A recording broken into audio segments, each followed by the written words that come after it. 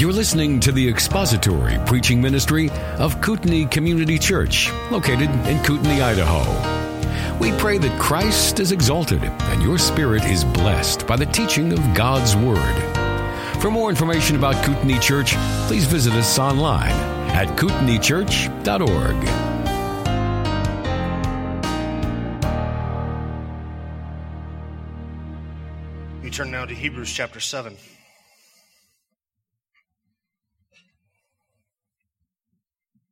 Hebrews chapter 7. I'm going to read a larger context in Hebrews 7, beginning at verse 11. And we'll read through the end of verse 22, Hebrews chapter 7. Beginning at verse 11. Now if perfection was through the Levitical priesthood, for on the basis of it the people received the law, what further need was there for another priest to arise according to the order of Melchizedek, and not be designated according to the order of Aaron? For when the priesthood is changed, of necessity there takes place a change of law also. For the one concerning whom these things are spoken belongs to another tribe from which no one has officiated at the altar. For it is evident that our Lord was descended from Judah, a tribe with reference to which Moses spoke nothing concerning priests. And this is clearer still. If another priest arises according to the likeness of Melchizedek, who has become such not on the basis of a law of physical requirement, but according to the power of an indestructible life. For it is attested of him, you are a priest forever, according to the order of Melchizedek. For on the one hand, there is a setting aside of a former commandment because of its weakness and uselessness, for the law made nothing perfect.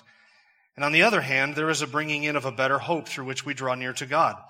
And inasmuch as it was not without an oath, for they indeed became priests without an oath, but he with an oath through the one who said to him, the Lord has sworn and will not change his mind, you are a priest forever. So much the more also Jesus has become the guarantee of a better covenant. Let's pray together. Our Father, we would ask that you would attend the preaching of your word and our study of your word today with the power of your Spirit to help us to understand it and to see the glories of Christ and what you have provided for your people through him and in him. And may the result of this be our desire and longing to obey your word and to glory in the great security that we have in Jesus Christ our Lord, in whose name we pray. Amen. Well, if you woke up this morning wondering to yourself, how much longer is Jim going to be talking about Melchizedek? If you woke up this morning with fond memories of our time in Ecclesiastes and thought to yourself, I sure do hope that this section on Melchizedek is coming to a close sometime soon. If that was your thought when you woke up this morning, then I have some good news for you. The passage that we just read, and the passage that is our focus for this morning, contains the last mention of Melchizedek in the book of Hebrews. In fact, it's the last mention of Melchizedek in the New Testament, because he is not mentioned anywhere else in the New Testament, save only here in the book of Hebrews. So that is our passage this morning, the one that we just read. And that doesn't mean, just because we're covering the last mention of Melchizedek, doesn't mean that I'm never going to say his name again. Okay, don't get your hopes up regarding that, because I can always just say his name, Melchizedek. I can just drop it sometime, like I drop the word Ecclesiastes from time to time, just to remind you that things have been worse in the past than they are today, and things are getting better because we've done with Ecclesiastes. So I could just say Melchizedek sometime in the future, or as we're going through the priesthood of Jesus and the functions of the priesthood of Jesus Christ in Hebrews 7, 8, 9, and 10, this section in Hebrews that deals with that, we may have to refer back to Melchizedek a couple of times to remind ourselves of some of the things that we covered. But it is to say that we have reached in Hebrews a transition point, at least in concerning the priesthood of Jesus, where the author is no longer laying the foundation of who Melchizedek is and tying him to Jesus, having established that Jesus is a priest, that he's been appointed as a priest, and that the priesthood to which he has been appointed is outside of the law and outside of the Levitical priesthood. It's a higher and greater and better priesthood, one like Melchizedek possessed. Having established that, he now sort of transitions to demonstrate to us the superiority of Christ's priesthood over the Levitical priesthood and over the Old Testament, the Old Covenant and the Old Testament economy. And so he's established that in the first half of the chapter, and now he is kind of transitioning, and he is now lauding the glories of it, the supremacy of it, the betterness of the covenant that we have in the New Covenant, and the betterness of the work that Jesus has done compared to the Old Testament Levitical priesthood. And so last week we looked at 5 comparisons, and I just stated 5 comparisons that are in our passage beginning in verse 15 through verse 22 that we read through. There were 5 comparisons there between Jesus and the Levitical priests. And we covered 2 of them last week. We're covering the next 3 today. The first 2 was that Jesus possesses a better priesthood, that of Melchizedek, superior to Abraham, superior therefore to Levi, who was in the loins of Abraham. He possesses a better priesthood. He also possesses that priesthood based upon better qualifications. Not outward physical qualifications that have to do with physical defects and bodily descent and genealogy, etc. He possesses his priesthood because he possesses an indestructible life. It is by virtue of who he is as the God-man, by virtue of his righteousness and who he is innately, that he is able to possess this. We worship and love and are served by a priest who rose from the dead to possess his priesthood. So a better priesthood, better qualifications, and now today we're looking at the last 3 of these. He has received a better commission in verse 17. He has done a better work in drawing us near, and he has initiated a better covenant. Better priesthood, better qualifications, a better commission or calling to appointment to his priesthood, a better work, and initiated a better covenant. So let's begin with he has received a better commission. Look at verse 17. For it is attested of him, you are a priest forever according to the order of Melchizedek. Now there is something of an emphasis in verse 17. It is attested of him. Now there's a contrast between him, who is Jesus, of whom this is said. There's a contrast between him and the Levitical priests. The author is intending for us to recognize and to see that. The priests possess their priesthood by means of the law of bodily descent. But in contrast to them, it is said of Jesus, you are a priest forever according to the order of Melchizedek. Is it attested of him, this, but not the Old Testament priests? The Old Testament priests were never appointed in that way, directly by fiat from God. The Old Testament priests possess their priesthood on the basis of the law. Jesus possesses his because the Father has appointed it and said of him, you are a priest forever according to the order of Melchizedek. Now, this is not where this verse comes from. You probably recognize this from the scripture reading in Psalm 110.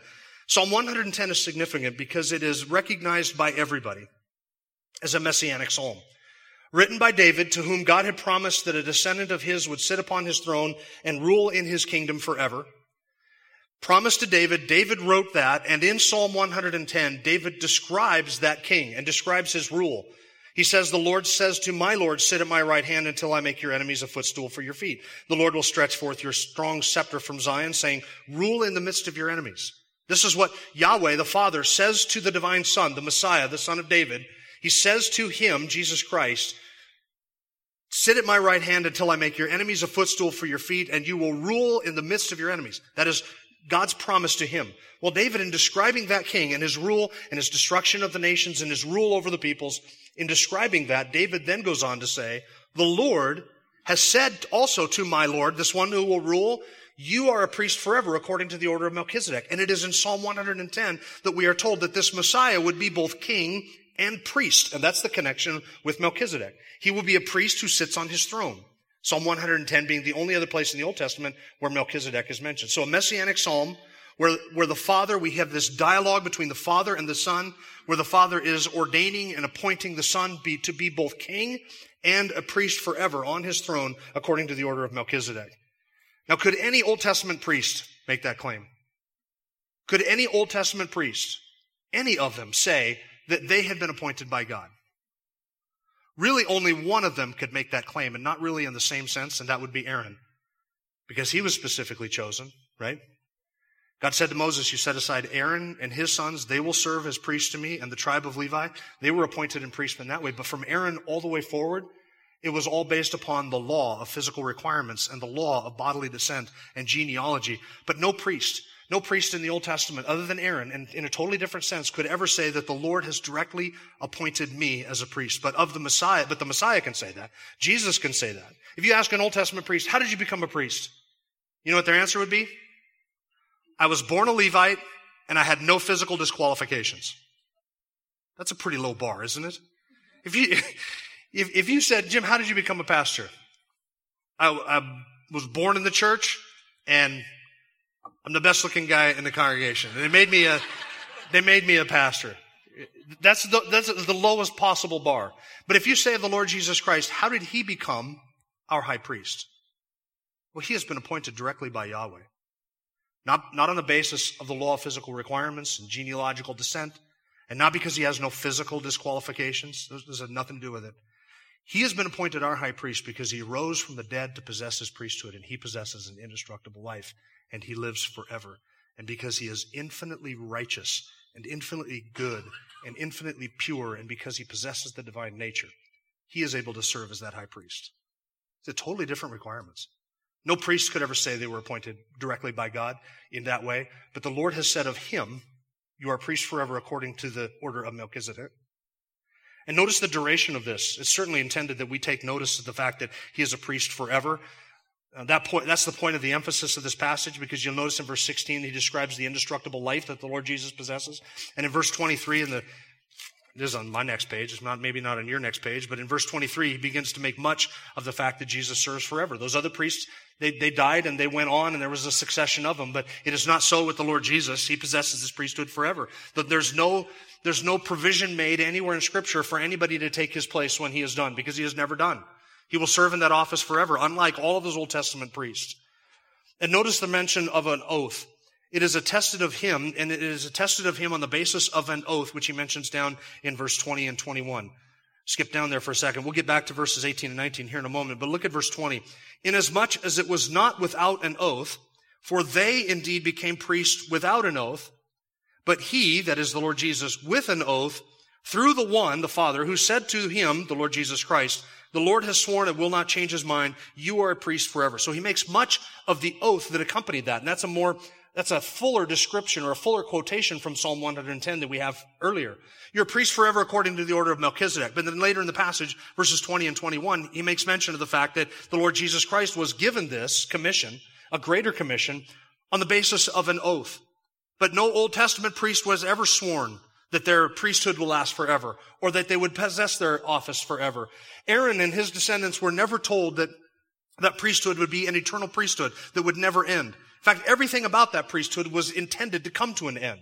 It could never take away sin, the perpetual nature of the sacrifices, that they had to be offered over and over again, that the priest died and had to be replaced, that they had to be, that the sacrifices could not remove sin, they couldn't clear guilt, they couldn't fully make the sinner righteous, they couldn't change his heart, they couldn't perfect him in any way. All of that indicated that that priesthood would come to an end. But not so with the priesthood that the Lord Jesus Christ possesses. As our high priest, it is attested of him, you are a priest forever. And God has sworn this with an oath. Now, what is the purpose of the oath? This is not the first time in Scripture that we run across the idea of an oath of God. In fact, it's not the first time in Hebrews.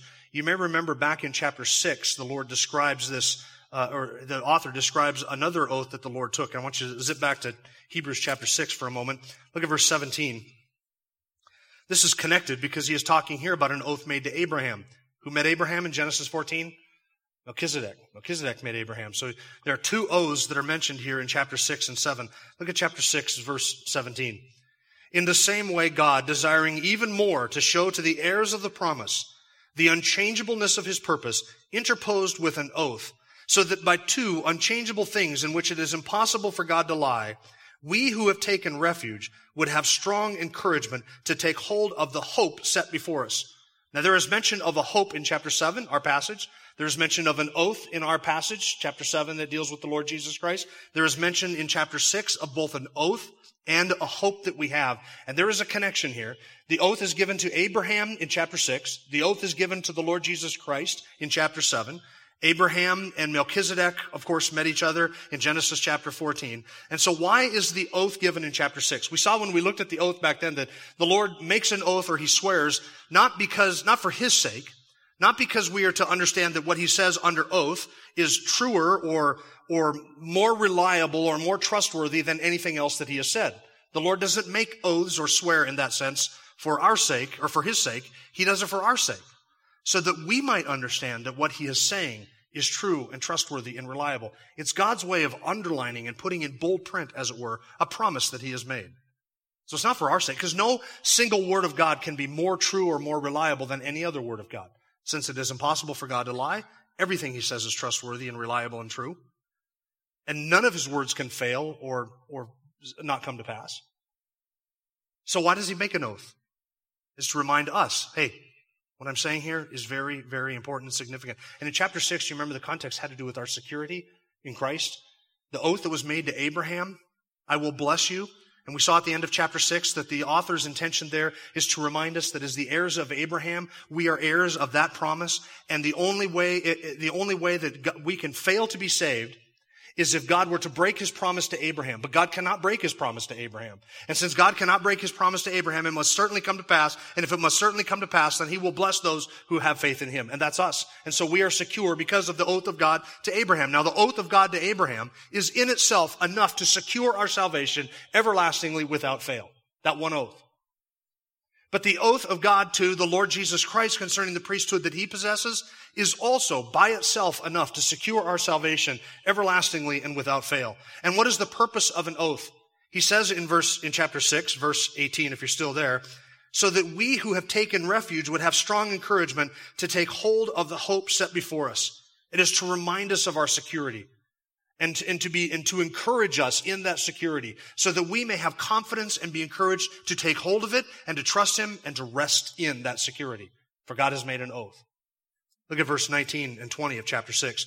This hope we have is an anchor for the soul, a hope both sure and steadfast, and one which enters within the veil, where Jesus has entered as a forerunner for us, having become a high priest forever, according to the order of Melchizedek.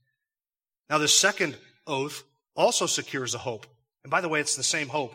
The author here in chapter 7, back to chapter 7, verse 18 and 20 and 21, this oath that the Lord has sworn concerning Christ, that he will not change his mind, you are a priest forever, that oath also secures our hope. And it's the same hope, and it's the same security, secured and guaranteed by the same oath. God made an oath to Abraham. God has made an oath to Christ. Those two oaths God has made, it is impossible for him to lie. And for one who has placed their faith in Jesus Christ and been saved, for that person to perish everlastingly would be for God to break two oaths, one to Jesus and one to Abraham. What are the chances of that happening? It cannot happen. So the author is encouraging us, we are secure. Thus we have this better hope. And notice the text in verse 21 where it says, the Lord has sworn and he will not change his mind. That's the author's way. That's the author's way in Hebrews and in Psalm 110 of saying, if you think that the Lord is going to go back on his oath, he will not change his mind. If you're a first century Jew and you're wondering, what are the chances now that having appointed Jesus as our high priest, according to the order of Melchizedek, that the Lord is going to go back and revisit some of these animal sacrifices and use those? Maybe I can have this both ways. Maybe I can trust in Jesus as my high priest and also be over here involved in the animal sacrifices and all the smells and bells and the whistles and all the good stuff that was part of the old covenant. The Lord has established Christ as a high priest, and he is not changing his mind. The author is saying you cannot go back to that. That holds no power. The Lord is not at some point in the future going to swivel back and revisit the Old Testament sacrifices and let's give those a run again. He has forever put those behind him. He is not honoring the work that they did. He is not honoring the symbolism of it. He is not honoring the functioning of that priesthood. There is nothing about it. It has all been set aside, taken out of the way. It has been put aside in order that he may establish that which is new. And with the establishing of a new priesthood, there is, in the words of chapter 7, verses 11 and 12, also a change of law that necessitated by it. All the law which regulated that priesthood, it has all been set aside. It has all been done away with. It's been made new. It's been replaced entirely by a brand new covenant. He will not change his mind. So he has received a better commission, a commission by an oath. This has secured our hope. Second, notice that he has performed a better work.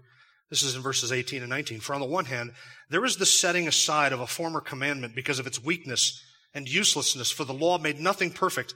And on the other hand, there is the bringing in of a better hope through which we draw near to God. There's two things here, the setting aside of a former commandment and the bringing in of a new hope. One thing has been set aside, something else has come in and has replaced it. It is the bringing in of a better hope. That word set aside was a legal word, and I think that he uses a legal term because he's talking about the law in verse 9. The law could make nothing 19. The law has made nothing perfect. It is a legal word that describes the abrogation of something, the annulling of a treaty or a promise, the abrogating of a law or a regulation, or the removing of one's name from a contract or a covenant. So in the context here, the argument that the author is making is not that the Old Testament law and the Old Covenant with the sacrifices and the priesthood and everything that regulated the nation of Israel and their relationship with God, he's not saying that's just simply been set aside like you might set aside a cup of coffee and return to it later on. It has been canceled, abrogated, replaced, set aside. It's gone. It's been entirely replaced, not in the sense that something new has been added and made it better, but in the sense that it has been done away with entirely and something new, something entirely different has taken its place. It has been set aside. And what commandment is it that has been set aside? It's not the Ten Commandments, remember? It's not the moral law of God. We talked about that a couple of weeks ago. What is the commandment? It is all of the law that regulated that relationship with Israel, the priesthood, the feasts, the sacrifices, the ceremonies, all of the accoutrements, that's a fun word to say. It's all of the accoutrements that attended the Old Covenant and the Old Testament sacrifices and the feasts and everything that pertained to the Mosaic law, not the moral law, the Mosaic law, the relationship that God had with Israel and everything that mediated that, all of that has been set aside and abrogated and totally annulled. And why has it been set aside? Look at verse 18. There's the setting aside of a former commandment because of its weakness and uselessness. See, that Levitical system could not perfect the worshiper. He's returning back again to what he said in verse 11. If perfection could come by the Levitical priesthood, then there would have been no need to appoint a new priest. And so here he says that again, the law could not perfect the worshiper. The law could not bring you near to God. It could not. It could not take away your sin. It can only cover it. The law could not perfect you. It could only demonstrate and highlight your imperfection. The law could not save you. It couldn't redeem you. It couldn't change your heart. It couldn't do any of that. In fact, no Jew could ever approach the temple and offer an animal and then think to himself, by that one sacrifice, I have been brought near to God forever and no further sacrifice is necessary. Because if the Jew went home and came back the next week, guess what he had to bring? Another animal sacrifice. Why? Why wasn't the last one enough? The last one could never be enough. No last one could be enough. There was always another sacrifice. No Jew could ever say they had been brought near and perfected. But in the work of Christ, we have been brought near. We have been perfected in that sense. We have reached that state of maturity, the goal for which salvation and redemption was accomplished. We have been brought near to God, right into His very presence. In the coming of Christ, we are ushered into a brand new hope by which we draw near to God. Now, the Old Testament law could not do that because it was weak and useless. That's not to say that the Old Testament law and the book of Leviticus and the priesthood and the sacrifices, that's not to say that it was evil or that it was bad. Is the law good? Paul says, yeah, the law is good. The law is good to do what the law was intended to do. But was the law intended to save us? It couldn't do that. So in that which it could not do, it was weak and useless. But in that in which it was intended to do, it was powerful and useful. Paul describes the weakness of the law in Romans chapter 8, verse 3, when he says what the law could not do, weak as it was through the flesh, God did, sending His own Son in the likeness of sinful flesh. And as an offering for sin, He condemned sin in the flesh. What the law could not do, in that it was weak because of the flesh, God did in sending His own Son. Galatians chapter 4, verse 9, Paul says, now you have come to know God, or rather to be known by God. How is it that you turn back again to the weak and worthless elemental things to which you desire to be enslaved all over again? What was he saying to the Galatians? You've been set free, and you have Jesus Christ as your high priest, and you have salvation in Him, and now you want to, having started on that and received all the blessings that are in Jesus Christ, you want to turn back again to the weak and worthless and elemental shadows of the Old Testament? It was weak and useless. It could not perfect the worshiper. And what we have in Jesus Christ is we have been brought near by the blood of Christ, and in that sense, we have been perfected. The law was never intended to be a means of salvation, and that was a designed weakness. It was a designed weakness. It couldn't perfect us. It just showed us our imperfection. We read the Old Testament law and we see, thou shalt not steal, thou shalt not bear false witness, thou shalt honor your mother and your father, you shouldn't covet, you shouldn't lie, you shouldn't lust, you shouldn't commit adultery, you must honor the Lord your God with all your heart, soul, mind, and strength. We read that law and it crushes us because the law does not enable us to fulfill those commandments. The law only shows us that we have broken that commandment. And so the law is not intended to bring us salvation. It's weak and useless to do that. But to show us our need for a salvation, to show us our need for a Savior, it is powerful and useful to that end when it accomplishes what God intended it to accomplish. It wasn't intended to accomplish salvation. It's intended to show us our need for salvation and what was necessary to accomplish our salvation. The shedding of innocent blood in the place of the guilty sinners. That's what was necessary. And the law demonstrated that. And instead of having to offer a new sacrifice week after week, year after year, continually for our entire lives, Christ has, by his one sacrifice, brought us something different, a better hope. And the word hope in Scripture doesn't mean something we wish for, like wishful thinking. It refers to something that we have with certainty. It's that which we have placed our hope in, that which is certain and secure. That is what our hope is. And now we have received through the gospel a better hope. He has brought us near, verse 19 says, there is the bringing in after the Old Testament and that old law has been replaced. There is the bringing in of a better hope through which we draw near to God. And that is the access that we have in Jesus Christ. And that is what is far, far better. He has done a better work than all of those Old Testament sacrifices. He has brought us near. He has drawn us near. He has given us that bold access to the throne of grace that we have, that was in the scripture that was up on the screen before the service. We draw near, and we draw near with boldness. For all of our sin has been taken out of the way, and now there is nothing between us and the righteous Father. His righteousness is not a terror to us anymore. His holiness does not cause us to tremble anymore. Now we have been brought near as children, and we're heirs of the covenant and heirs of the kingdom, and we're adopted into his family, and we call him Father. He calls us sons and daughters. We call each other brethren. We've been brought near, and all of the sin and the guilt and the iniquity that separated us from God has been taken out of the way, and now we are reconciled to God and made righteous in his sight. That is something different than what any of the Old Testament sacrifices could do. They could accomplish none of that. But by one sacrifice, Hebrews 10 says, in that one sacrifice, Christ has perfected forever those who draw near to God through him. We've been made perfect. Not morally perfect that we don't sin. That's not what's being described. But that accomplished redemption has taken place because of what Christ has done. We have a better hope. And lastly, he has initiated for us a better covenant. He has received a better commission. It is attested of him, your priest forever. He's done a better work of drawing us near and giving us a better hope. And lastly, he has initiated a better covenant. Look at Hebrews chapter 7, verse 22. So much the more also Jesus has become the guarantee of a better covenant. Now, that's the second half of a sentence that begins in verse 20. I want you to look at verse 20, 21, and 22.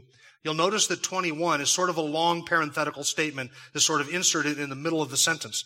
Read verse 20. Inasmuch as it was not without an oath, parentheses, for they indeed became priests without an oath, but he with an oath through the one who said to him, the Lord has sworn and will not change his mind, you are priests forever, close parentheses. So much the more also Jesus has become a guarantee of a better covenant.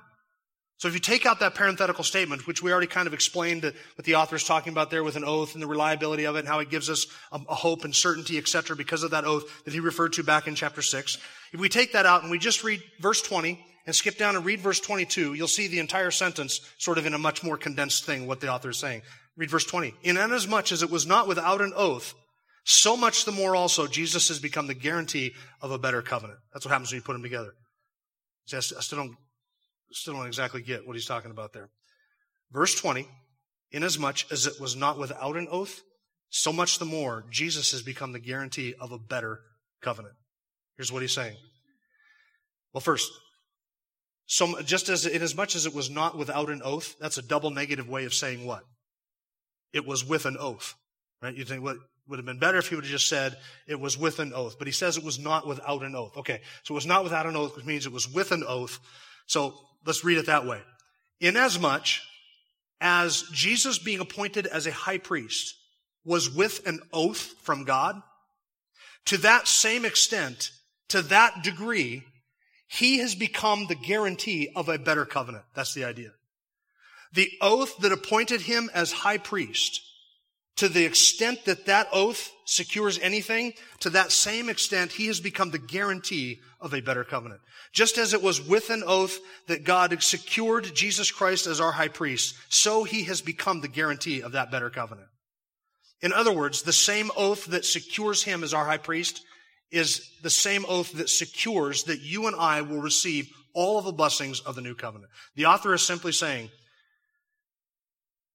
if the high priesthood of Jesus Christ is utterly and completely secure, so is your receipt of all of the blessings of the new covenant. To that same degree, the blessings of the new covenant are guaranteed to become yours. That is a huge promise. The oath of God has secured both of those. And in introducing the idea of a better covenant, the author obviously wants us to understand that the old covenant, again, has been taken out of the way and done away with. Look down, if you will, at chapter 8, which we'll get to here in look down at chapter 8, beginning in verse 7. For if that first covenant had been faultless, there would have been no occasion sought for a second. Look at chapter 8, verse 13. And when he said a new covenant, he has made the first obsolete. But whatever is becoming obsolete and growing old is ready to disappear. Now, what has become of the first covenant? If that first covenant made with Israel and the nation, the priests, the sacrifices, and all that, if that were faultless, if there was nothing wrong with that, God wouldn't have made a second covenant. He wouldn't have sent Jesus. But there obviously was something wrong with that. What was it? The law couldn't perfect a worshiper. Those things couldn't take away sin. And when he says the first covenant, he is obviously intending for us to focus on the second covenant, and the second covenant, having come in, makes the first covenant obsolete. The first covenant has passed away. It has become entirely obsolete. This mention of covenant here in chapter 7, verse 22, this is the first of 22 references to covenant or testament in the book of Hebrews. So if you thought we talked a lot about Melchizedek, listen, by the time we get through chapter 9 of Hebrews, we're going to have exhausted the topic of covenant. And this is going to get to the heart of a distinction between covenant theology and dispensationalism. Now, if those two terms scare you, or if you know nothing about those two terms, or that's just a blank slate to you, then don't worry. By the time we get through the end of chapter 9, you're going to know covenant as well as you know Melchizedek. And you might be thinking, I'm not even sure really I know Melchizedek. Thanks for trying. When we get to the end of chapter 9, we're going to have exhausted the subject of covenant and have to look at the distinction between covenant theology and dispensationalism. And some of the issues that we're talking about today kind of gets right to the heart of that. What I want you to see at this point is what has become of the Old Testament.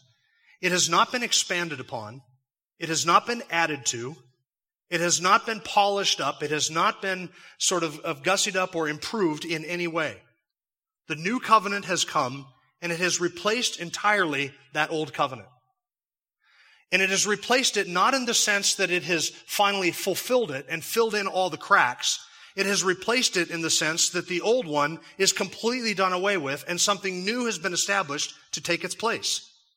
The old covenant has been abrogated, annulled, done away with, replaced. It is gone. We are not in any sense under that old covenant. Not in any sense. Therefore, we do not seek to take elements of the old covenant and drag them into the new covenant. We don't look at infant circumcision and say, well, then we'll baptize infants. We don't look at the Passover and say, well, therefore we'll celebrate communion. We don't look at the old covenant and say, what elements of those can we Christianize and add the name of Jesus to it and make it part of the new covenant? That's not our goal. Our goal is not to honor or to seek after or to go into that old covenant at all. It has been annulled, canceled, done away with. It's gone. Therefore, we're not seeking to eat like Jews. Celebrate feasts and festivals like Jews. Baptize our infants like Jews. We're not seeking to circumcise our kids like Jews or dress like Jews or smell like Jews or look like Jews or walk like Jews or worship like Jews. We're not seeking to do any of that. Why? That covenant is gone. So the goal of us in the church in the new covenant is not to look at that and long for and pine for those days and say, how much can we make our New Testament life just like the Old Testament Jews? That is not a question we can ever ask. And there are people in churches, Messianic Jews they call them, some people who they want to celebrate the Seder and they want to celebrate the Passover and the Feast of Booths and they want to call God Yahweh all the time and Yeshua and they want to just Jewish up everything that they do. Look, I'm not anti-Semitic. I love the Jewish people. That's not what this is about. That covenant was made with them and it is gone. We don't pursue it. We're not baptizing our infants to fulfill the Old Testament command to circumcise infants. We're not doing that. We don't take those elements of the old covenant and drag them into the new and say, let's Christianize them and make that part of our life. Everything about that old covenant. Again, we're not talking about the moral law of God. Everything about that old covenant is gone. We're not chasing after that.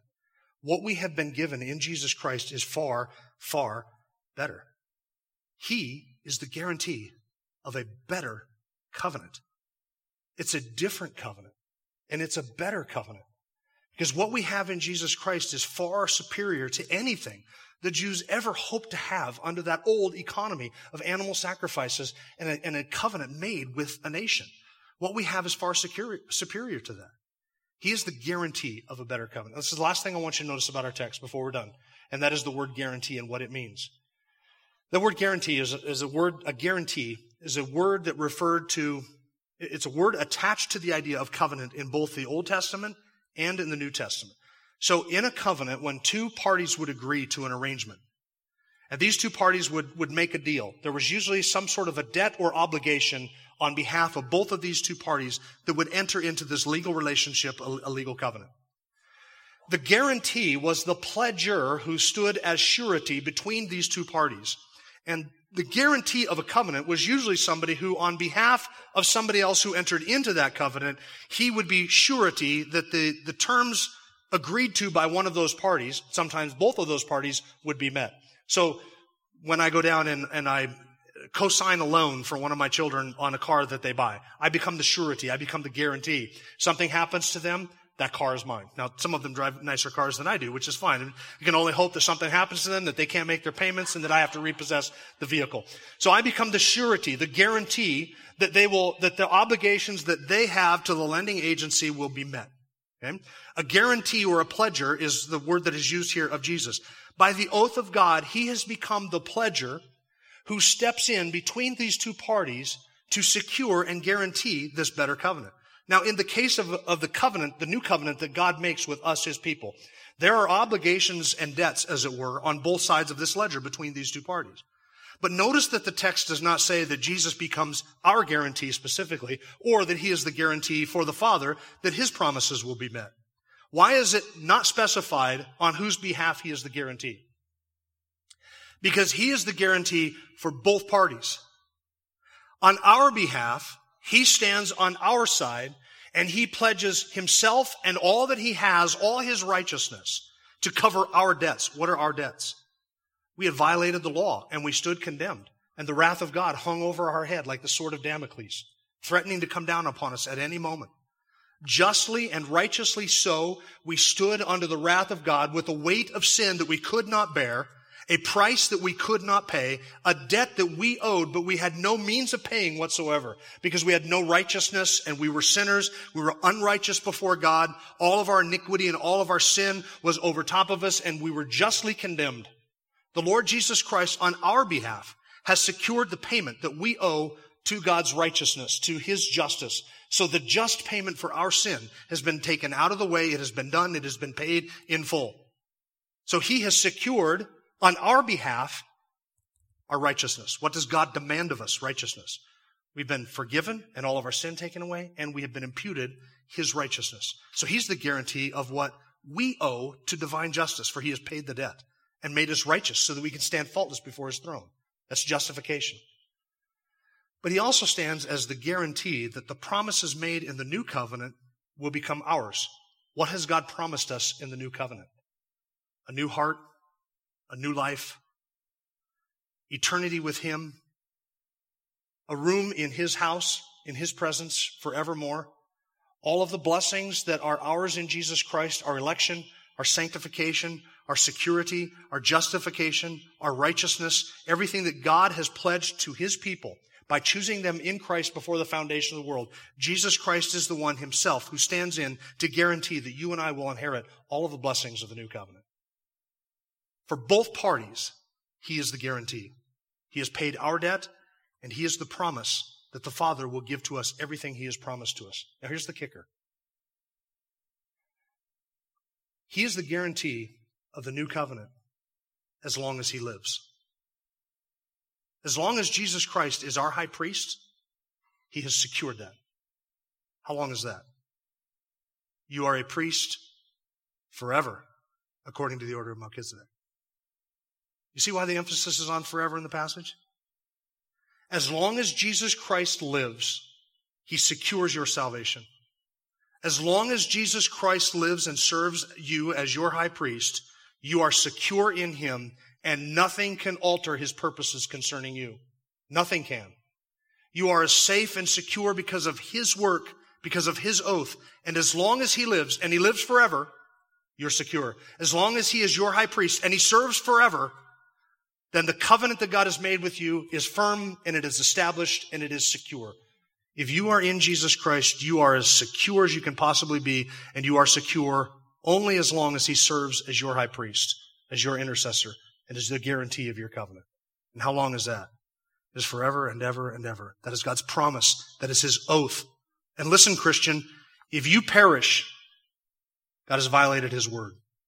And Christ has failed to guarantee the new covenant will be yours. That's how secure you are. Some people read through the book of Hebrews and they read the warning passages, all the threats to the false believers, and they say, how you Christians can believe that you are eternally secure when you read those warning passages. And I read the rest of the book of Hebrews and I say, I don't know how you can think that you can perish when you read the rest of the book of Hebrews. Every argument from every text is about how much better and more secure what we have in Jesus Christ is. So why would you want to go back to the old covenant? What do you have there? There's nothing there for you. What we have in Jesus Christ is far superior. Thank you for listening to the latest podcast from Kootenai Church. If you'd like to learn more about Kootenai Church or to donate to our church ministry, you can do so online by visiting kootenaichurch.org. We hope you enjoyed this podcast and pray you'll join us again next time. Once again, thank you for listening.